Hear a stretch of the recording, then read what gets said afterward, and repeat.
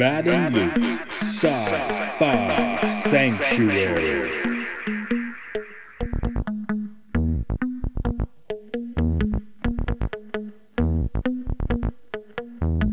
The year is 3013. The galaxy is scintillating in the mellow light. Two galactic pilgrims seek out vistas in the samurai future to bring forth the unity of the cosmic shaman. Opening the door of the pantheon of mystics, the evil sorcerer wizard powers the engine of science, seeking to forever alter the sacred balance, travelling on effervescent balls of summer fire. This week, The Fountain.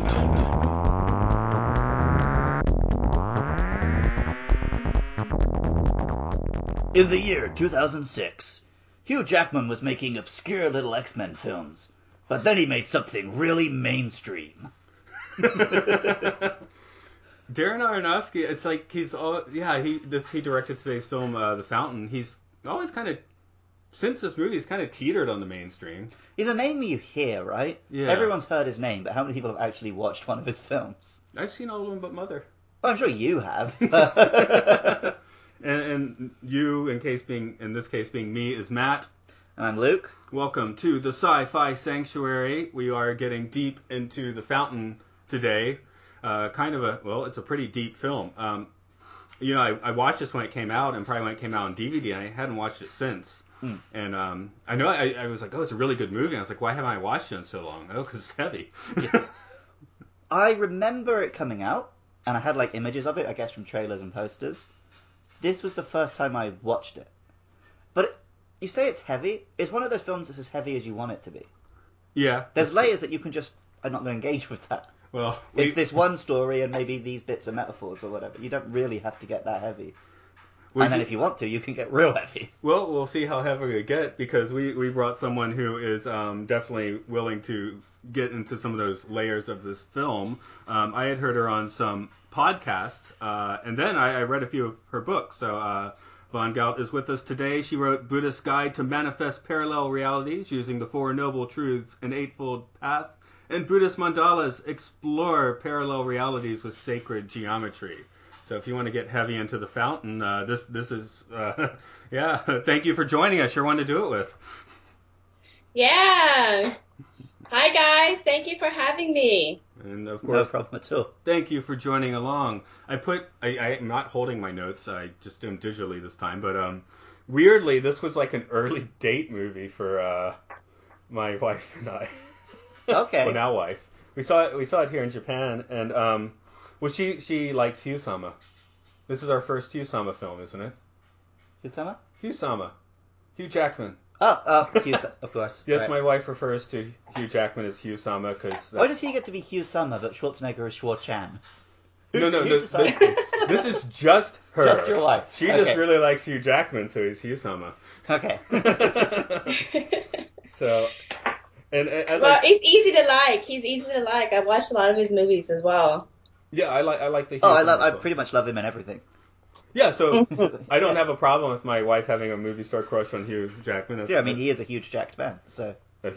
Sometimes. It's weird. The older he gets, the more jacked he gets. Yeah, it just eliminates body fat. Yeah, well, he definitely eliminated body fat in this movie. Yeah, this is a slim cheekbonesy Hugh Jackman. And Von, where did you first come across this film? Well, I watched it in the theater, and when it came out, and I love the images. The images kind of haunt you afterwards, long after the storyline has been forgotten. And the images really kind of resonate with me because I was raised Buddhist, so I'm like 41 years old, so I have technically 41 years of understanding a lot of metaphysics through Buddhism. And when I watched the movie, I was like, oh, I know what that is, and that's your Merkaba, and that's sacred geometry, and the tree of life is in your DNA, and now it's just bing, bing, bing, bing, bing. And so it was just perfect. So, I got that, but of course, I live in America, and all my friends at the time that I was watching me going, what are you smoking, Vaughn? So I'm a little bit ahead of the time and the area that I live in. So, but it's coming around. metaphysics and sacred geometry. We're understanding more of it. And I wrote a bunch of that information in my book, Buddhist Mandalas Explore Parallel Realities with Sacred Geometry.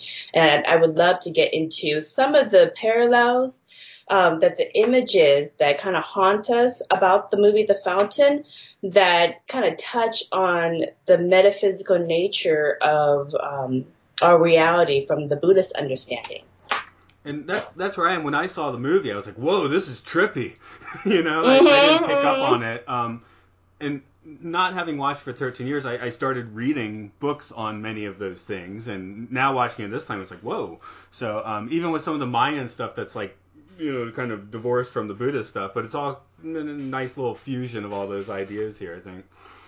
Yeah, it's kind of funny that I always come with the understanding that the universe or consciousness that is inside everyone and everything kind of instead of kind of blowing your mind, it kind of gives a little bit of a teaser, kind of like a little trailer of things to come. And so then you know a little bit more as you further along the journey. But the interesting thing about the fountain that is the nice parallel between the Mayan visuals and some of the imagery that represents a lot of the concepts in Buddhism is that, we had a funny year called 2012, and there was a lot of paranoia around that, and that's long done and gone. But 2012 is actually a year of change. It's in Buddhism, or in the Thai Buddhist calendar, it's the year 2555, which those repeat fives are a symbol of changes. So, but the Mayans have the very similar belief that Buddhists and Native Americans and chiefs in the Pacific Islands and Easter Island, and many of these indigenous cultures at around the same time were marking around 2012 as the end of a 26 million year cosmic cycle of the Earth moving through its rotation in our galaxy. So it's actually a real year, but it's not a year of ending. It's a year of welcoming a new dimension, a new energy to the Earth, which we believe is fifth dimensional. But it's basically a higher energy where we kind of enter into a space where things manifest faster, synchronicities happens faster, and if you really focus on your intention and the things that you want to do, things would just kind of happen in much faster, accelerated rate because we're moving further into a faster, higher dimension, and that's what 2012 signified. So the movie The Fountain was a nice little teaser into those parallels of the Mayan belief of the year of changes and the Buddhist awakening ceremonies and the Native American awakening ceremonies and all the others as well. The West was not tapped into it because they've been disconnected from the source of the material. But everybody else knew what it was. And so that's really funny about that imagery. Yeah. We're definitely going to plumb into that. But first, Luke, I want to get this was basically your first time watching it. What was your impression? My actual impression was much less metaphysical and more metaphorical. How so? So the way I sort of read the film was that the modern day story of the man and his dying wife was, true. Right. And I read it as the two other stories were the two different approaches he could have to his grief.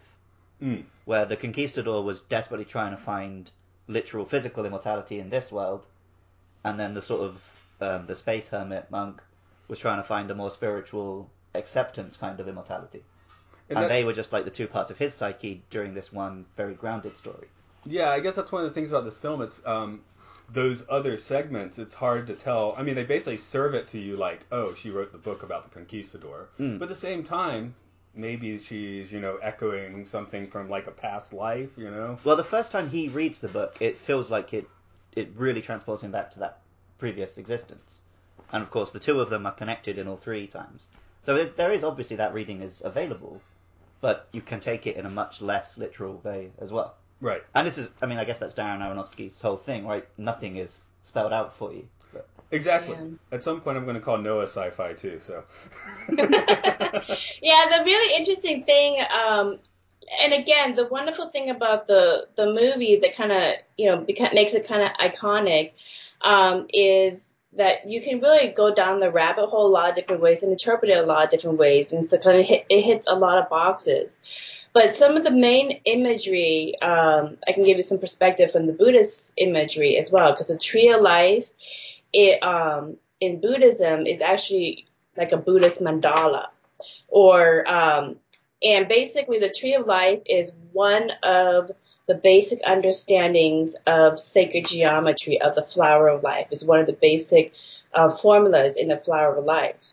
And in my book, Buddhist Mandalas, I explained that all sacred geometry in all of the major religions, whether it's yin-yang symbol or the toroidal field in modern science, or Metatron's cube in or Merkabahs in Judaism, or Sri Yantra in Hinduism, they're all touching on different ways of seeing the same exact sacred geometric form, which is the tree of life, which I've proven in my book scientifically is your DNA.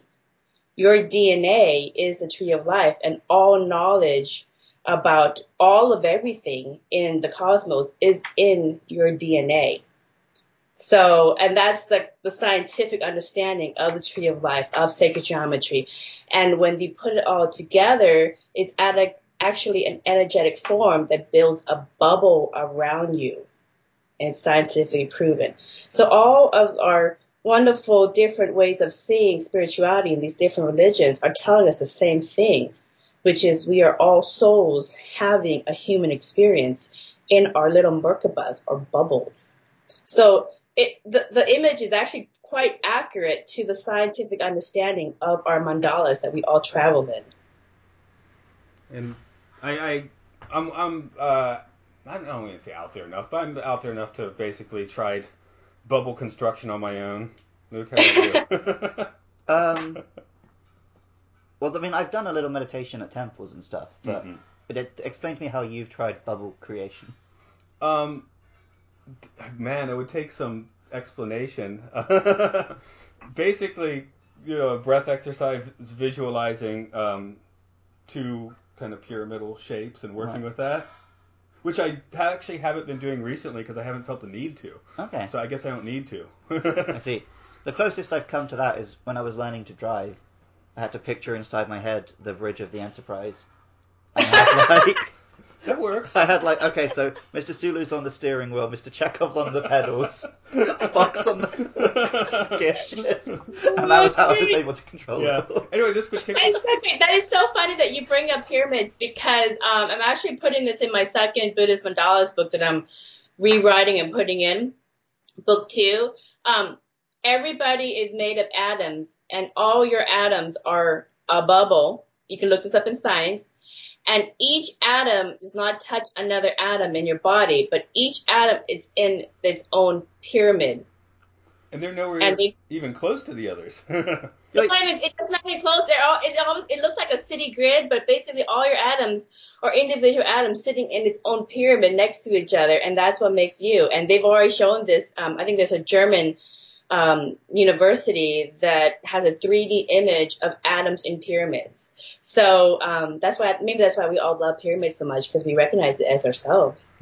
We're in day-to-day life, nothing touches anything, right? Correct. When something touches something else, that's when you get nuclear explosions. Right. So.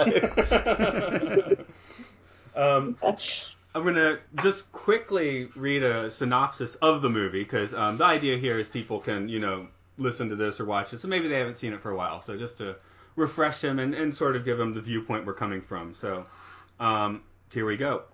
I basically took it and went linear, because I guess that's how my brain wanted to go with it. But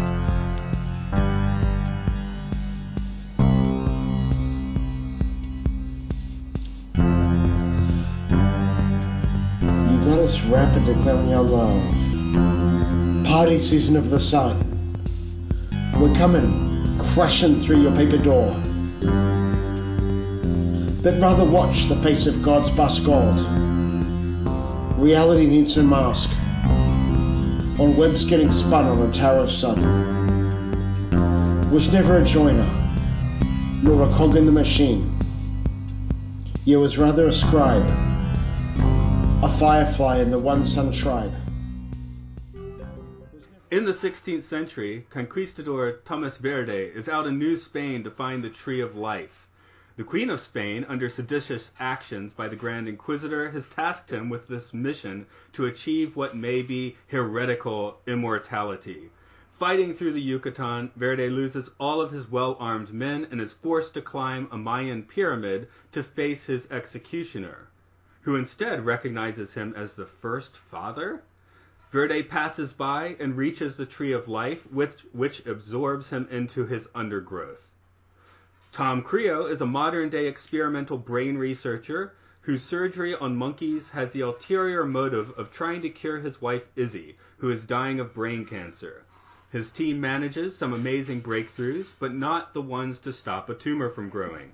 Izzy has been writing a book about a conquistador in New Spain, but tasks Tommy to finish it, as she is no longer afraid of her quickly impending death. Tommy's scientific team finally makes the breakthrough that may have saved Izzy, but only after she passes on. A future astronaut, who resembles both Tomas and Tommy, is traveling in some kind of space bubble, populated but by what seems to be the Tree of Life, its bark providing the only sustenance. It is in flight to the Mayan god star of Zilbaba, while our astronaut friend is haunted by the spirits of both Izzy and the Spanish Queen. While the tree does not quite survive to the destination, the ensuing supernova of Zilbaba vaporizes the astronaut while bringing life back to Izzy, who then passes on a sweet gum seed to her surviving husband to plant by her grave.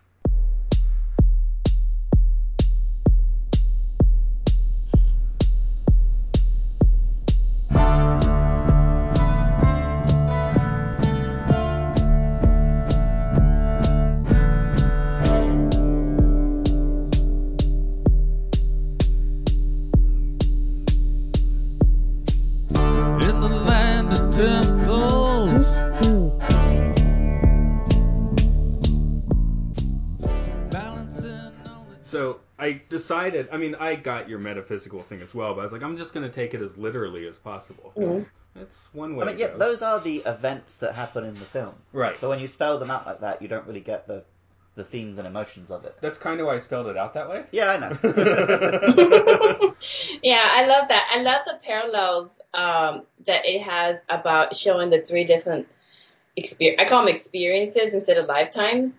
I know some people take it literal, like in a linear progression, but in the metaphysical space of Buddhism, everything's happening at once, and everything is interchangeable and fluid based off of the now, based off of your experience of now. So what you see, perceive, do will change the past and it will change the future.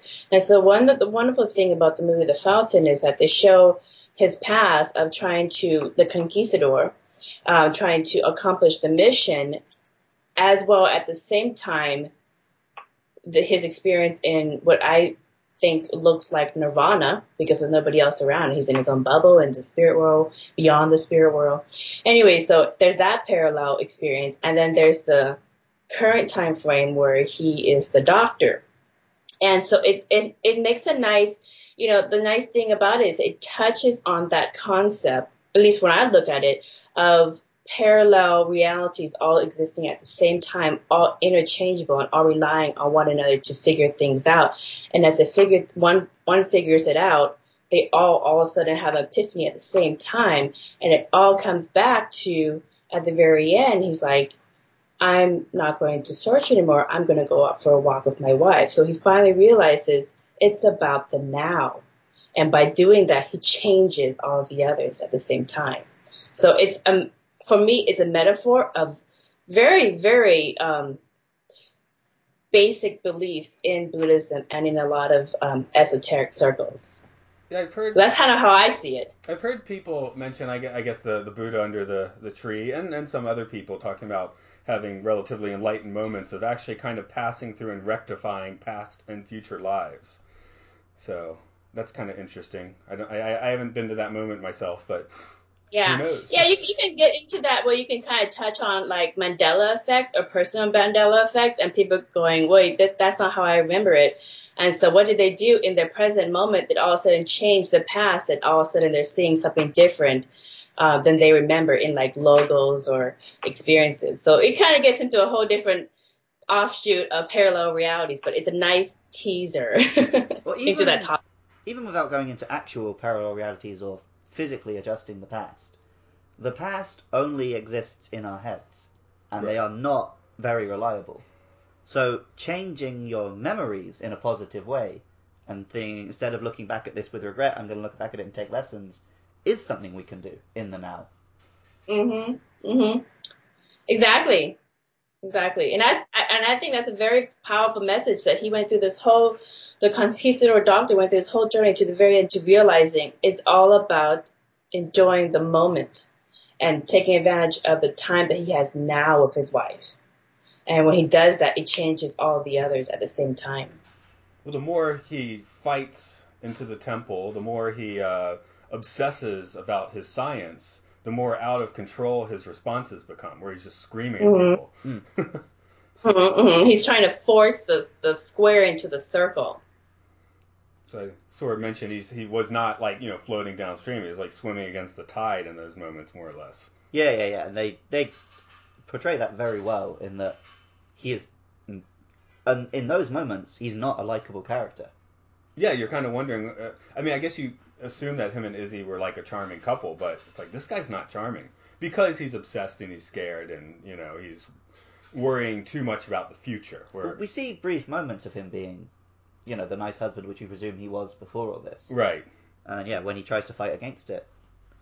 So I read up a little interview with the director, and he was talking about he visited and investigated people who were dying very young.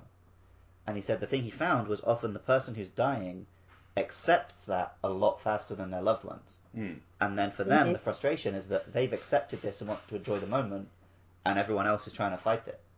Right. Mm-hmm. And I think if you are just going to take this as an entirely, the only part that's literal is the doctor and the wife, that's the message that he's trying to get across. Mm-hmm. Is that the correct ending is when he just goes for the walk with his wife, enjoys them now. Let's make clear from the beginning in his space bubble. Yeah. I thought it was interesting mentioning the space bubble as being kind of a nirvana because I remembered it being that way. Mm. But watching again, we recently did the film Silent Running, where they have the echo domes, and one of them falls to waste. But it's nice. It's like nature in space. The space bubble is very brown and mostly dead looking because the tree of life is almost dead at the start. Hugh looks like someone who's not doing so well at that point, or Tom, or whatever. Yeah, the life. He reminds me of, that children's book, The Giving Tree, where the kid just takes and takes, and then he sits on the stump, and somehow the tree is thankful.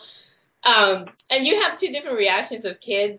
My daughter just kind of looks at the end, and she looks kind of disturbed, like that doesn't seem right, and that's disturbing. And then you have the other reaction where some kids are like, "Yay, I got it all, I get what I want."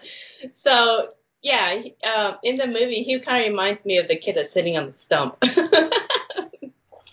We've already been getting a little deep into it, but I guess we've talked about Hugh Jackman plenty of, but the actresses in this movie are of note as well.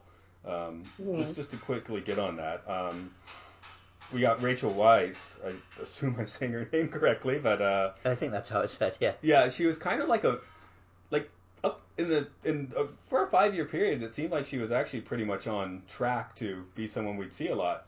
She was in The Mummy and the sequel, a few other things. Of course, this. I like her quite well. She's very good in this movie. Yeah, more so than Hugh, actually. Her two different characters are very different. Mm. Whereas with Hugh, it could be the same person in different costumes, the three Toms. Right. Whereas her, she plays, literally the Queen of Spain. Yeah. I assumed it was supposed to be the same person 3 different times, basically. Right, yeah. Whereas with too. her, it's much more... You can really see the difference in those two different characters. Yeah. Mm-hmm. Yeah, I see that as well. What are some of the other imageries that really kind of haunt you guys after you're, like, there's like 2 or 3 for most people. The bubble is one, Yeah. and the tree of life is another. But what's It was some of him the other ones that kind of running up the pyramid is very clear in my head. That image of him just from behind, the warriors are all at the bottom urging him on, and he's just running up to he doesn't really know what. Something that really hit me this time, which I didn't remember at all, was the Inquisition executions. Oh yeah, that's He's just Oh yeah, the parallels between the church. he's just smack and talking as they slowly bring him up and then plop him all to the ground. I was like, whoa. well, I grew up with a Catholic grandmother and lots of horrific Catholic imagery, so I'm kind of desensitized to that stuff. But yeah, it's always really grim. Yeah. Especially like the Spanish Inquisition stuff. That's like the height of it. Right. I just it's no Mel Brooks Inquisition. That's for sure. That one's got a nice snappy tune and everything. Yeah.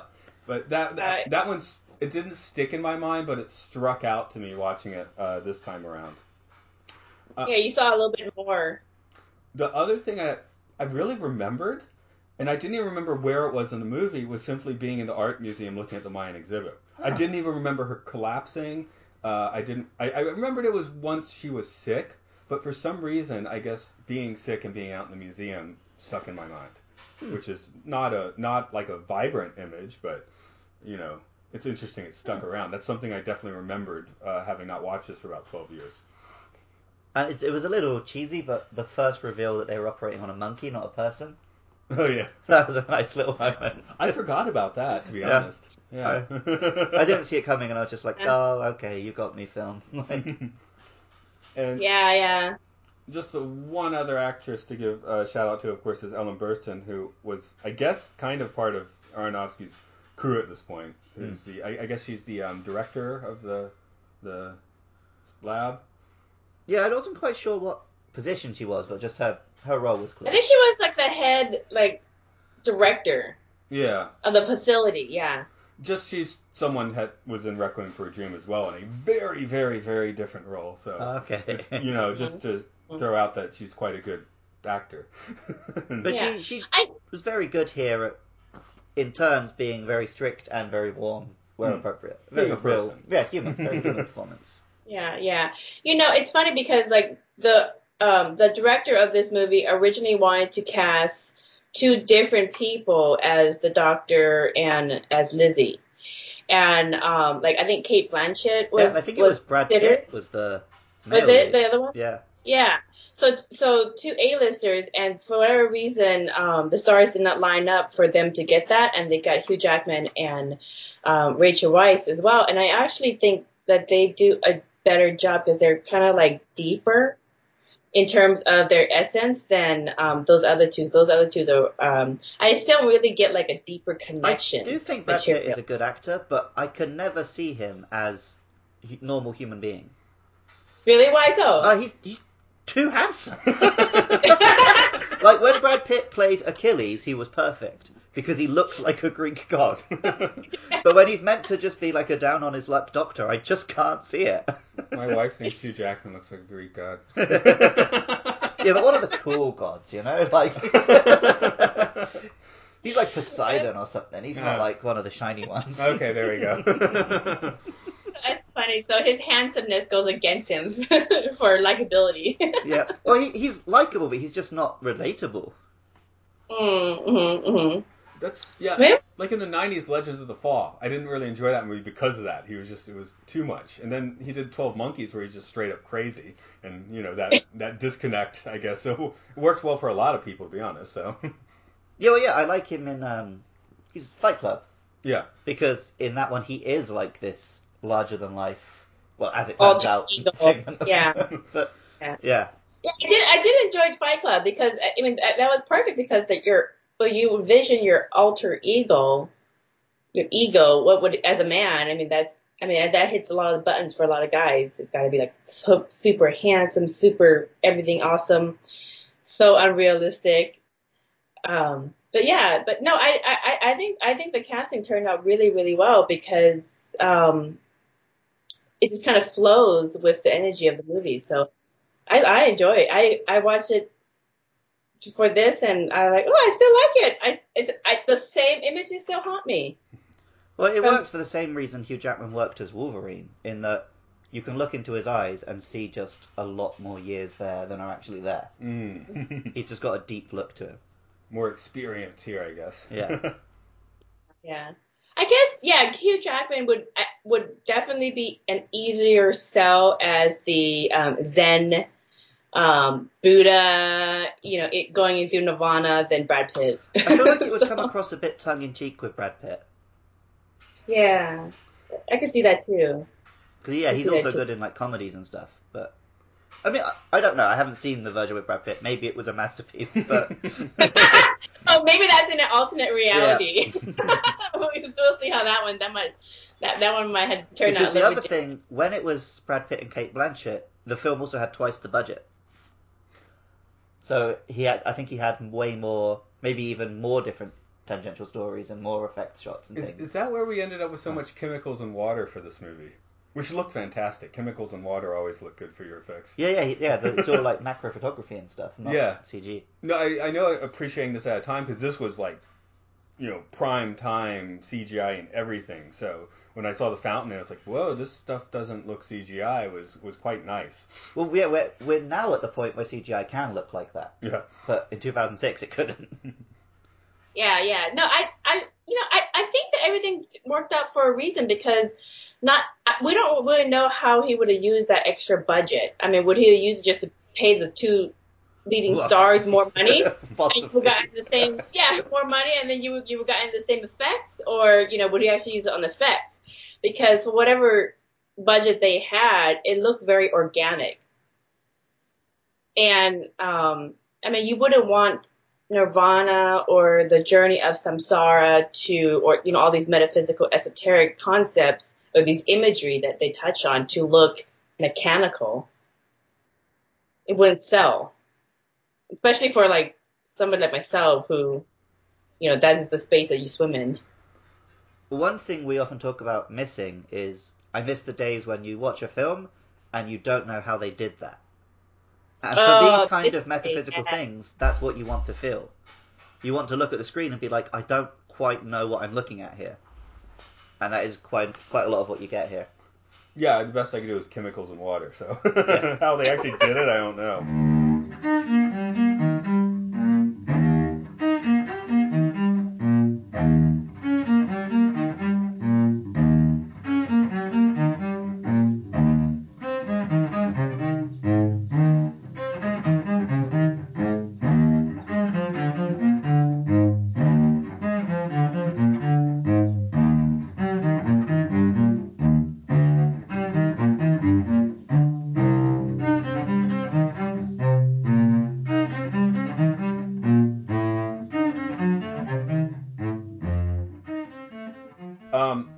I want to, I guess, slightly tweak the topic, and I honestly, since we started talking about this, I started thinking about this, like, in the last 30 minutes.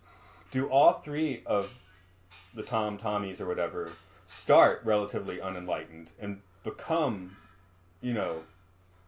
more enlightened as the movie goes? Because I'm even thinking Space Bubble Hugh, like, he knows what to do, but he's just too conflicted. Yeah, at the start of the film, he's fighting against the visions of Izzy. He's constantly taking from the tree. I think he does undergo a change. I think I'd taken kind of layered on the Cloud Atlas thing, where in that movie, sort of we see each life like either evolves or de-evolves. Right. But in this one, it seems like they're all running in parallel order with each other. Yeah, I would concur with that because I mean, it seemed like when you're watching it as one version has one epiphany, the others seem to have another level of epiphany in their experience. So it's almost like they're all connected and they're all having their own mini epiphanies at the same time. So when one evolves to the realization, they all evolve. Well, yeah, the turning point is Tommy, right? The doctor. Right. So he's the central one. He's the now character. Yeah, so he has the realization to go for the warp, which translates to the past version and the future version. It's not like the future version finds the conclusion and it goes back. Right. So I think you're right. They are all finding it in their own different way. Yeah, although Thomas, it never felt like he consciously had the epiphany. He didn't want to turn himself into a flower bed. He just kind of did it. So Right, but he. That scene was kind of like I know they make the flowers and it's supposed to be kind of easy on the eyes, but it's a little bit gut wrenching, because it's all the flowers growing out of him. I like to think that the flowers that are growing out of him are impatience. They're annuals that are pretty fearless, and they're easy to handle. They grow everywhere, and so I think impatience are impatiently growing out of him. It's like I don't want to judge anyone, but he was a conquistador too. Yeah, if you're going to find people, I mean, they're historically not the best guys. They're maybe one level under Inquisitors, or maybe at the same level, considering what they did to the people out there. Yeah.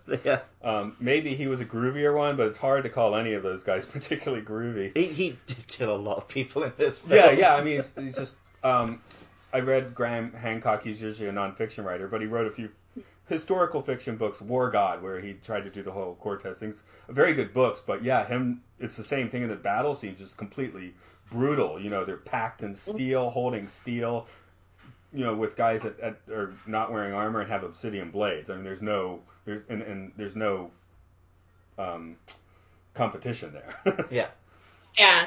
What I really found interesting is kind of how they tied in from the conquistador past life to the present life where he's a doctor, and they kind of tie in like if you were to pre-plan your life, your next incarnation, what aspects of the previous one would you want to carry over? What things would you want to continue picking up from before?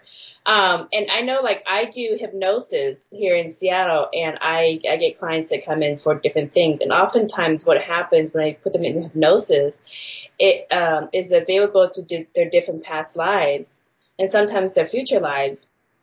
And there will be a pattern that will reoccur. And oftentimes if there's a wrong in one lifetime, that would carry on to the next lifetime, and then on until they figure it out.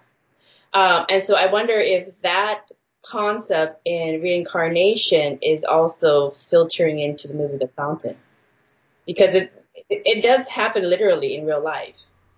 Yeah, I think it does, but The Fountain has so much as well, just about the connection of all the times. Mm-hmm. I mentioned Cloud Atlas before, where it definitely shows those patterns very clearly, but it's all happening linearly over centuries, whereas The Fountain is definitely not linear storytelling. Mm-hmm. Mm-hmm. Yeah, you had to chop it up to make it linear, but in the film it's kind of simultaneous. Yeah, it's all simultaneous. Yeah. Yeah, the flow of the story requires that it not be linear, which is kind of why I wanted to break down my telling of the story as linear, just to just to separate the story and what's actually happening a bit.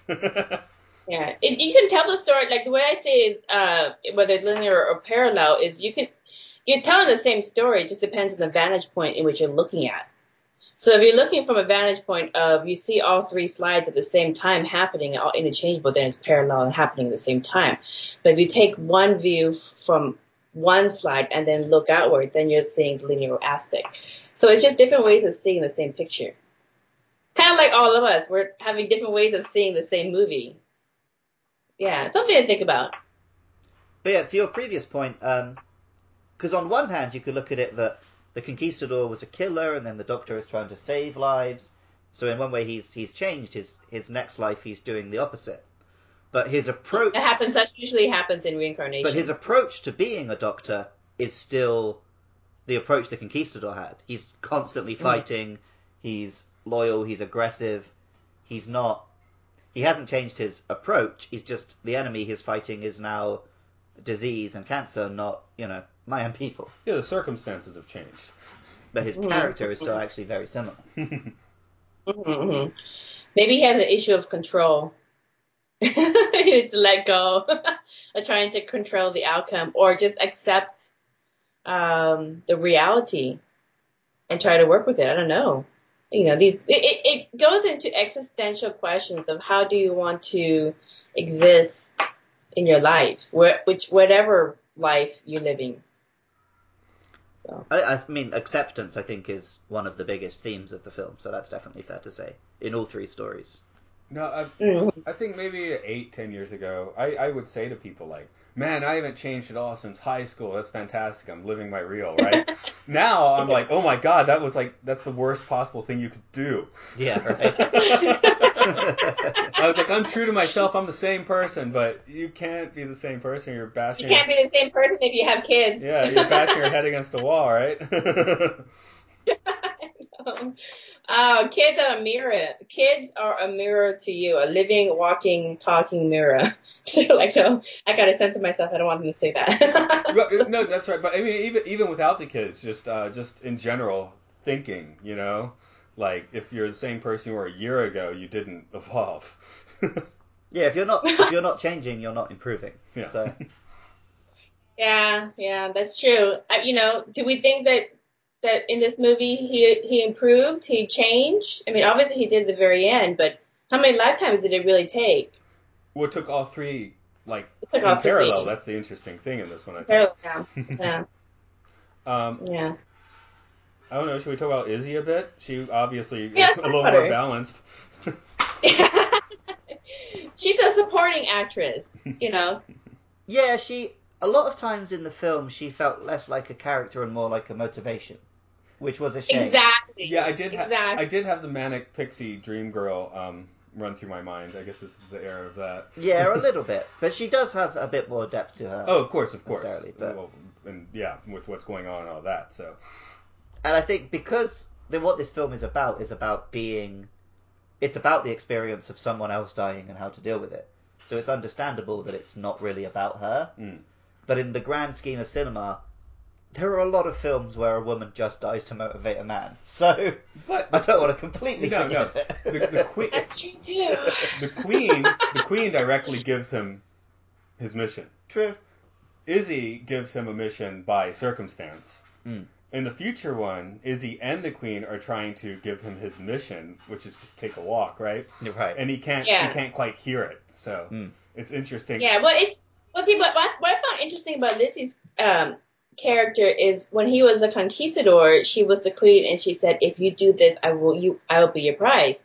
Now he obviously accomplished that, and she was his prize in the next incarnation in the Doctor lifetime. So he got his prize as that incarnation with the wife, and then in that one, her whole mission was to just accept her death and come for a walk and enjoy the now that you have now with me. And eventually, by the end of the movie, he does do that, and then obviously he had this epiphany in Nirvana or the spirit world, whatever it is. So she does kind of push him, and he's always pushing back, but eventually he gets there. Yeah, in a way. It's like he shouldn't try to fight in the Doctor life because he already won in the previous life. He's just meant to enjoy this one. That's really that is really good interpretation. I would agree with that one.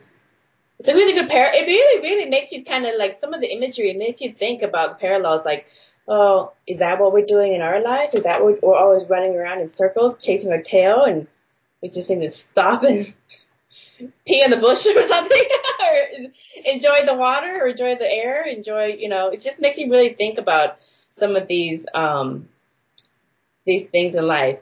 What I always say, and one of the things that I got out of this movie is, and again, in my book, it goes over this a lot, is that, what I think Lizzie and also the Doctor or Conquistador came to the understanding, and this is my understanding from this, is that, your soul having a human experience. And however, once the human fully realizes that, then their sixth senses come online, just like the Doctor did. And the leading edge experience is consciousness integrated into the physical body. So mastery of the Matrix has already been exhibited by avatars in our history, and we know them. They are Buddha, Kuan Yin, Tara, Vishnu, Yeshua, just to name a few. So really the only question that there is to answer, that this movie attempts to answer, I think, is that are you ready to be a conscious creator of your journey through samsara? So, with that, we can travel the stars and the multiverse in our Merkabahs. And that's really what I got out of this movie. That's the message I got out of it. and everybody gets something else. Yeah, I found the not smartest, but the better decisions I've made in my life are the ones where I really didn't think about it at all. I just kind of ended up in Japan. I never gave it much thought. I am kind of the opposite to you, though. Yeah? When I don't think about what I'm doing, I make real dumb decisions. And I drifted through life for ages just working in a supermarket. And then I consciously was like, no, I'm going to go to Japan. And, like, worked like crazy for a year and flew here. But it's a combination of having a goal, but just going with the flow towards that goal. Like, in terms of where I am now, I got here on pure luck and charm. But I had to work very hard to get to Japan in the first place to give myself that opportunity. Yeah, I mean, I guess I had to do... Example of conscious creating is having a purpose and an intention and working towards it is conscious creating. You're not doing it by blind luck. But yes, I often find if I decide and believe in my heart I am going to do something, things just sometimes just work out. Mm-hmm. Yeah, I guess I had like an evolution. Like I worked a little bit away, then a little bit away, then another country. Let's try another country. So Right. But of course, yeah, I'm working hard the whole time. I'm saving, so I'm not necessarily just dilettanting my way in. But but I guess for the most part, this is my vacation life for me, I guess. Yeah. Vacation life. Oh, you guys must be really old souls if this is your vacation life. Okay, cool. I think this is my vacation life too. So I'm not really. Things kind of happen just naturally as well. You know. And I could sit here and tell you a litany of things which make my life horrible, but I just don't really focus on this. Yeah. Focus on building the good stuff. Just how And then- you paint your own life. I mean, I guess you could, there could be people living a fantastic life on the streets. I mean, I'm not saying anyone should live on the streets, but it's possible to do that. And of course, it's possible to be an elite 1%er and be absolutely miserable. Yep. Oh, actually, that is so true. I actually have hypnosis clients who are extremely wealthy and they hate their life and they want to kill themselves because they they fall into the 3D game so much. But at the flip side, I actually also have clients that come for hypnosis or that consult for their addictions and they're struggling with just kind of bottoms in their life. And they say that for their families to have wonderful, happy lives and successes, it gives them hope that they can go there too. So if you have a good incarnation where you're not suffering that hard and everything is, for the most part, pretty good for you, you are living other people's dream and you're giving them hope. So don't feel guilty that you're not suffering like they are. And that's just from some addicts. Well, again, I do have reasons to suffer. I just choose not to. But I think that's a problem a lot of people deal with today because with like the social media landscape and the news, we're constantly hearing about how hard other people have it.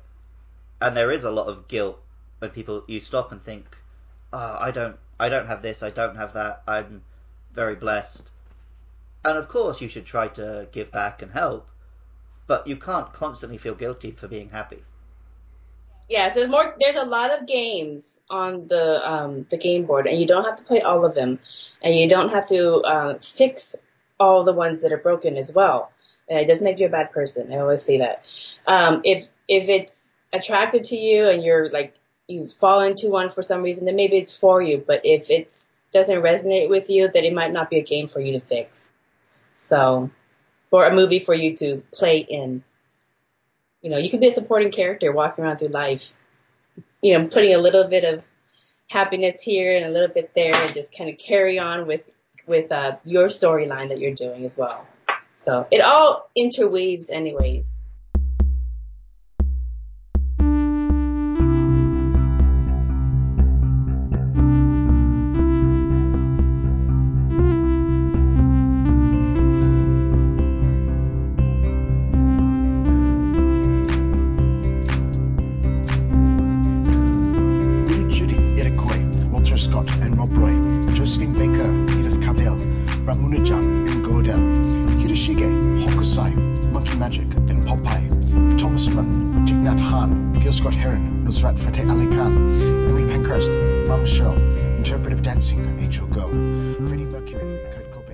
one thing that came in when we first emailed.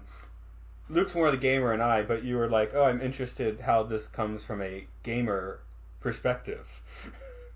I was wondering what angle we were looking for in that, because I thought that was an interesting statement. Yeah. So it basically, the very basic premise of Buddhism in understanding our reality is, again, we are souls having a human experience. We're all energy, and these are just our sims. These are the avatars that we play. Lifetime after lifetime, we change our avatars, we change our sims, we change our stories. That's why in reincarnation research and stuff, you can always get that proven over and over again. But at the very end of the day, you go into the spirit world and you can, you have your life review. So you review everything that you've ever done from the perspective of the person that you experience it through. So all your great achievements, all your triumphs, all your sorrows, all your pains, all your hurts that you do to other people, you feel firsthand as yourself. So your life review, if you spent a lot of time causing suffering, you're going to suffer that yourself. It's actually hell. But if you spent your life creating happiness and support and stuff, you feel that through them yourself. So it's a wonderful life review. It's heaven in that experience. But when you go to the spirit world, you get the choice if you want to do another round of the journey of samsara. If you want to do another game of life, what do you want to be? Do you want to go with Earth? Do you want to go to this dimension, that dimension, whatever? There's a infinite experiences that you can choose to have. But if some people are completely done with experiencing and they just want a break, they want the eternal slumber, and then at that point they'll go to nirvana, which is they get reabsorbed to the consciousness of the one universal mind. And it's basically like a blue screen. It's just basically an eternal happiness that they stay until the point where they decide, maybe I'm going to go back into the game or go back into the journey a little bit more and try something else. So, but that's the basic premise. And again, it all goes down to we are a soul having a human experience, and the leading edge experience is actually spirit in the physical, integrated. And fully integrated is like you are the avatars of the Matrix. You are the ones who activate six senses. It gets a little bit sci-fi. So when you get to the advanced studies of Buddhism and metaphysics, it gets extremely sci-fi, more sci-fi than any of the movies that you could ever think of. So Luke's other podcast, I'm going to put you on the spot. You do Thanks. Pokemon. Okay. Pokemon, of course, is a Japanese thing. It's influenced by, kind of the Shinto concepts, which would wrap in some Buddhism as well. Oh yeah. You want to riff on that in any way? Well, it's a very Japanese idea that everything around you is alive, and that's what Pokemon draws on. A lot of Western Pokemon fans get really annoyed when there's a Pokemon which is based on an inanimate object. So there's a Pokemon that's a sandcastle, there's a Pokemon that's a teapot, whatever. But that's because in the Western idea, life and everything else are completely separate. But in the Western idea, they don't necessarily know that it is actually all the same thing. Everything has consciousness, even rocks. Yeah. These have consciousness. Everything has consciousness, and they've proven that in science with kind of heat technology. Whereas in the Pokemon world, it accepts that, and so you have to just be like, I am surrounded by life. And one of the things I love about Pokemon, it's what makes the characters in that powerful is not physical strength, it's their relationship with these other creatures, with this life. And I think that maybe even the creators wouldn't say this is a conscious thing, but it is a very Shinto idea, is what Pokemon is.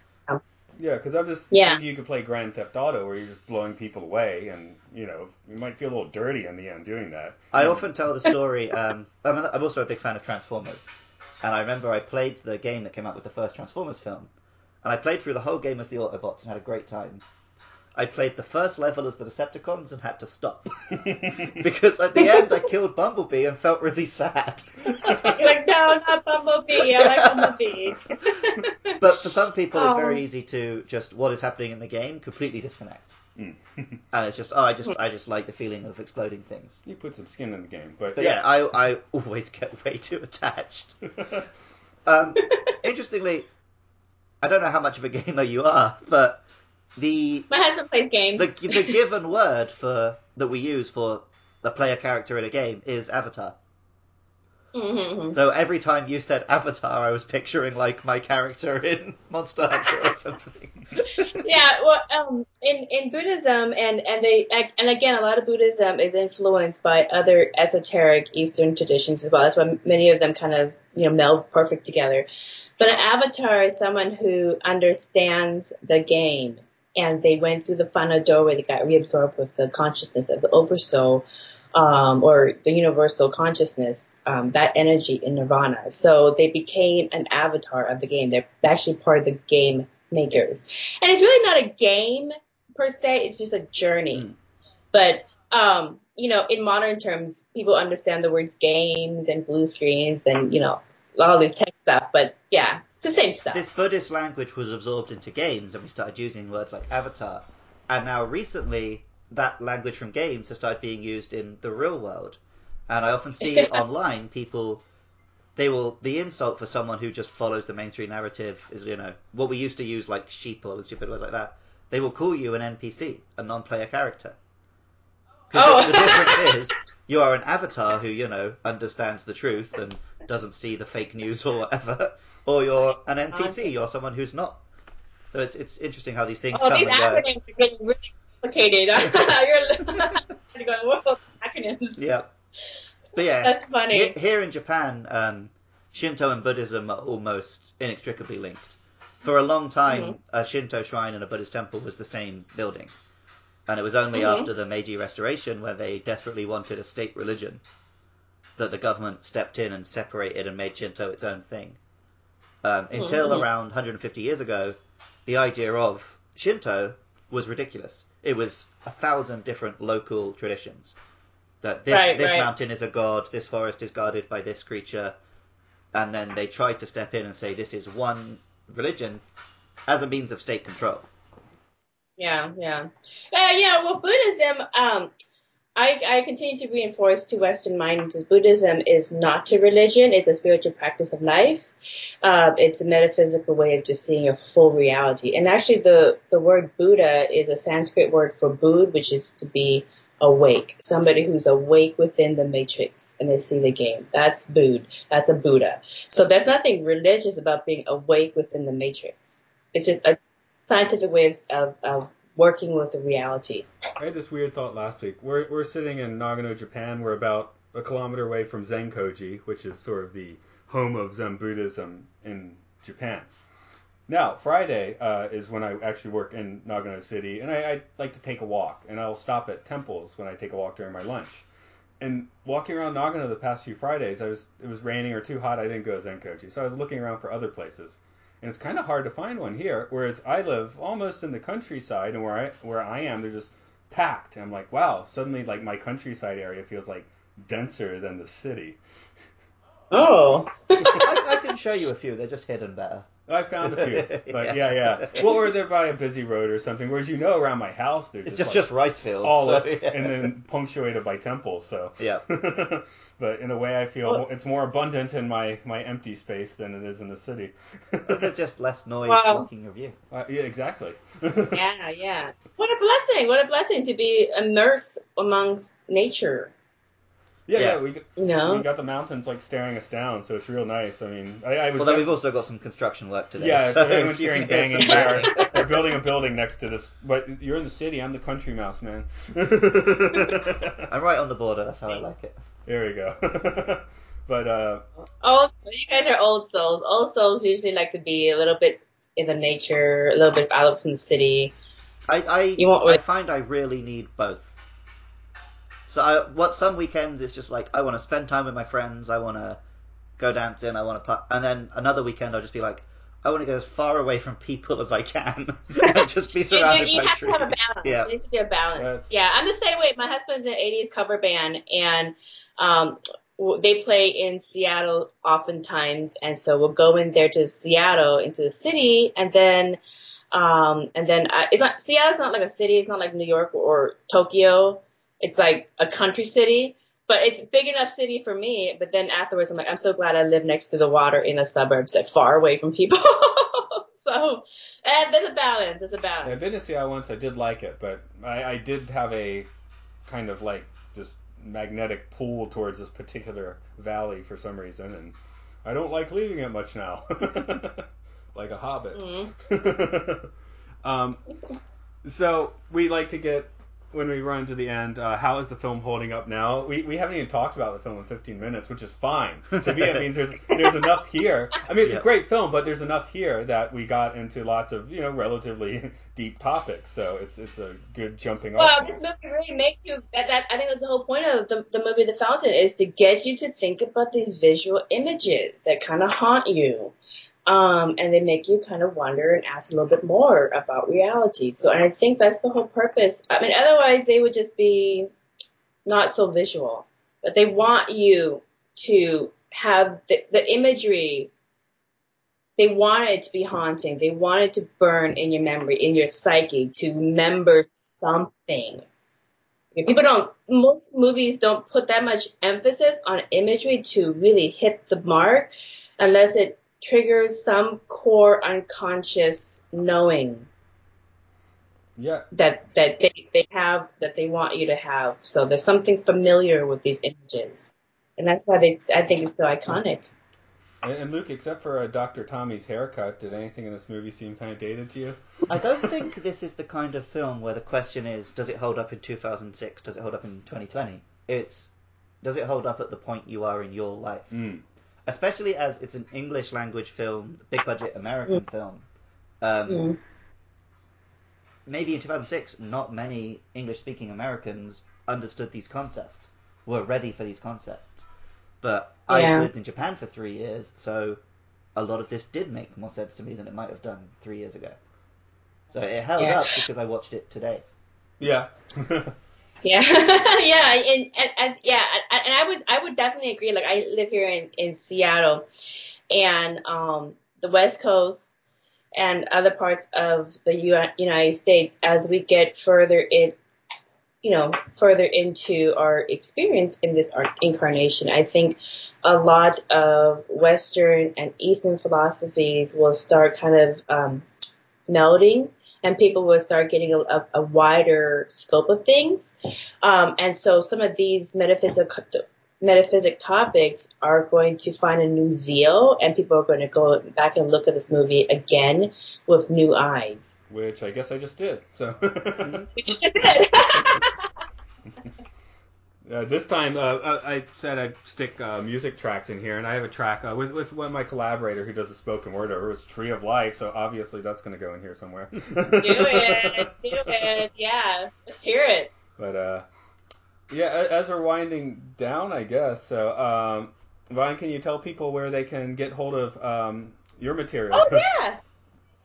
So if you want my book, which is a 20-year research project on the scientific understanding of your Merkaba, or the sacred geometry, or tree of life that is in your DNA, that you are, it is this book, and it's beautiful Kuan Yin in her Merkaba, in her bubble. Can you hold it sideways? Yeah, because I read it, but I read it digitally, so I never knew how long it was. The print version is about 399 pages. Actually, it's exactly 399 pages, which is, it's funny because it's an ancient number for let go of things that do not serve you. And that's the back of it. So you read a pretty thick book. The digital version is obviously, you can't tell what you read, how thick it is. But anyways, and it's got beautiful imagery of sacred geometry inside it. This is actually the bubble. This is the bubble that everybody is. Everybody's voice is an actual bubble. And when you cut it across, it is a mandala. It is sacred geometry. So anyways, you can get that book and many of my other books as well on my Amazon authors page. So just look up Vaughn Galt, VON, and then Galt, GALT, and you'll find that. Or you can go to my website, merkabachakras.com, and that will have links there as well. So, and, I'm only 41 years old, so there's going to be plenty of Buddhism books on the way. And I also have a podcast as well called Merkaba Chakras as well, and we go over these different topics as well. And I'll just say I read both your books. The first one I read very quickly, and the second one took some time. I'd read it. The first one is shorter. And the second one I'd read a chapter, and I was like, okay, I got to let that one simmer a bit before we go to the next. Before we get to the next one. So how did you feel by the end? By the time you finished the end, did you feel like, I just felt like I had a major download. Now I need to sleep on it forever. Yeah, I was reading at the end of a Kindle Unlimited subscription, so I was like at the end, I was like, I gotta power through, but I made it, so. I did have to hit the accelerator at the end because I definitely wanted to get through it, and I'll do another Unlimited sometime. But Luke, we already talked some about Pokemon. People might want to hear some more about it. Yeah, if you want to hear from that podcast, you can find me online on Twitter and Facebook at Luke Loves PKMN. It's a little podcast, Luke Loves Pokemon. They're just 5 to 10 minute episodes where I talk about a different monster each week and the inspirations behind it. Often it turns out to be some kind of Japanese yokai or something, so it's a fun little dive. Matt has repeatedly plugged his music, but if you want to listen to that, you can find Matt's music online at rovingsagemedia.bandcamp.com. I wish he was at Madcap. That'd be awesome. .madcamp. And I always torture myself by trying to spit out the letters for our podcast. MLSFS pod at like Twitter or something. Yeah, that'll do. I still look like I see. But you can just Google it. I found you guys easily when you just Google. You can just Google it and you'll find it as well. There we go. Do that. It's so much easier. But let the algorithm figure it out for us. Right. If you let the algorithm do it, then you're 2 clicks away from Nazis every time. Oh God! I always end up in aliens. Yeah, one or the other. Yeah, if you use Google. Okay. Vaughn, thank you very much for joining us today. And Luke, how are we going to send folks out of the sanctuary? Well, Vaughn, you and the listeners at home can just please step outside and go for a walk. That's what we're going to do. I guess we're walking to work.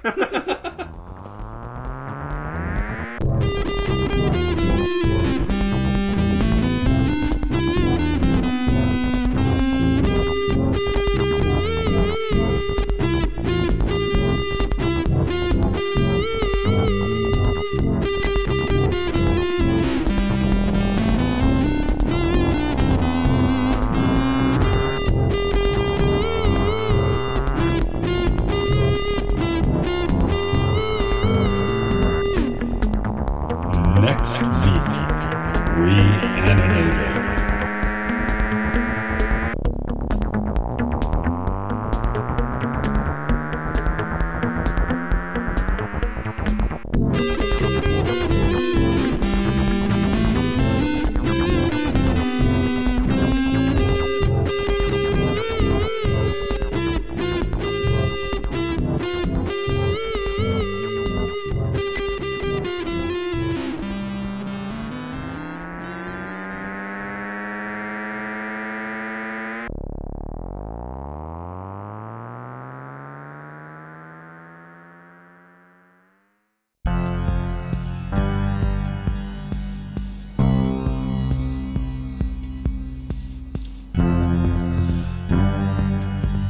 Let us rapid declaring our love.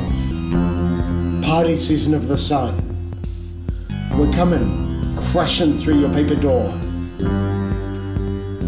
But rather watch the face of God's bus gold. Reality needs no mask. On webs getting spun on a tower of sun. Was never a joiner, nor a cog in the machine. Yet was rather a scribe. A firefly in the one sun tribe. Was never a joiner, nor a cog in the machine. Yet was rather a scribe, a firefly in the one sun tribe. You pinch other deeds for absolution. I won't be the judge of that, as is the tree of life we've got to climb.